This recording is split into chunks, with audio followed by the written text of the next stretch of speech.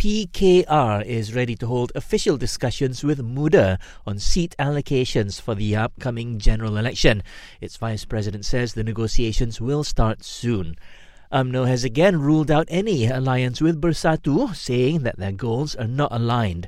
This as Bersatu Vice President Dr. Ronald Kiandi says he will contest the Beluran parliamentary seat, which he has held since 1999.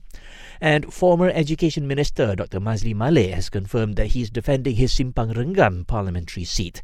Keep up with the latest news updates, data and analysis on the 15th general election via the Astro Awani app.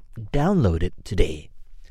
The Malaysian Aviation Commission is proposing several amendments to its Consumer Protection Code. It'll provide protections for refunds, passenger entitlement, and the removal of cancelled flights from the booking systems of airlines. The police have arrested a man for allegedly throwing 3 of his neighbours' cats from the 15th floor of an apartment in PJ. The suspect has been remanded for 4 days to assist investigations. And fuel prices across the board will be unchanged for a second consecutive week. This means that RON 97 petrol will remain at RM3.95 per litre, while RON 95 and diesel will be at RM2.05 and RM2.15 respectively. That was the news update. Keluarga Malaysia siap siaga bulan kesiapsiagaan nasional 2022.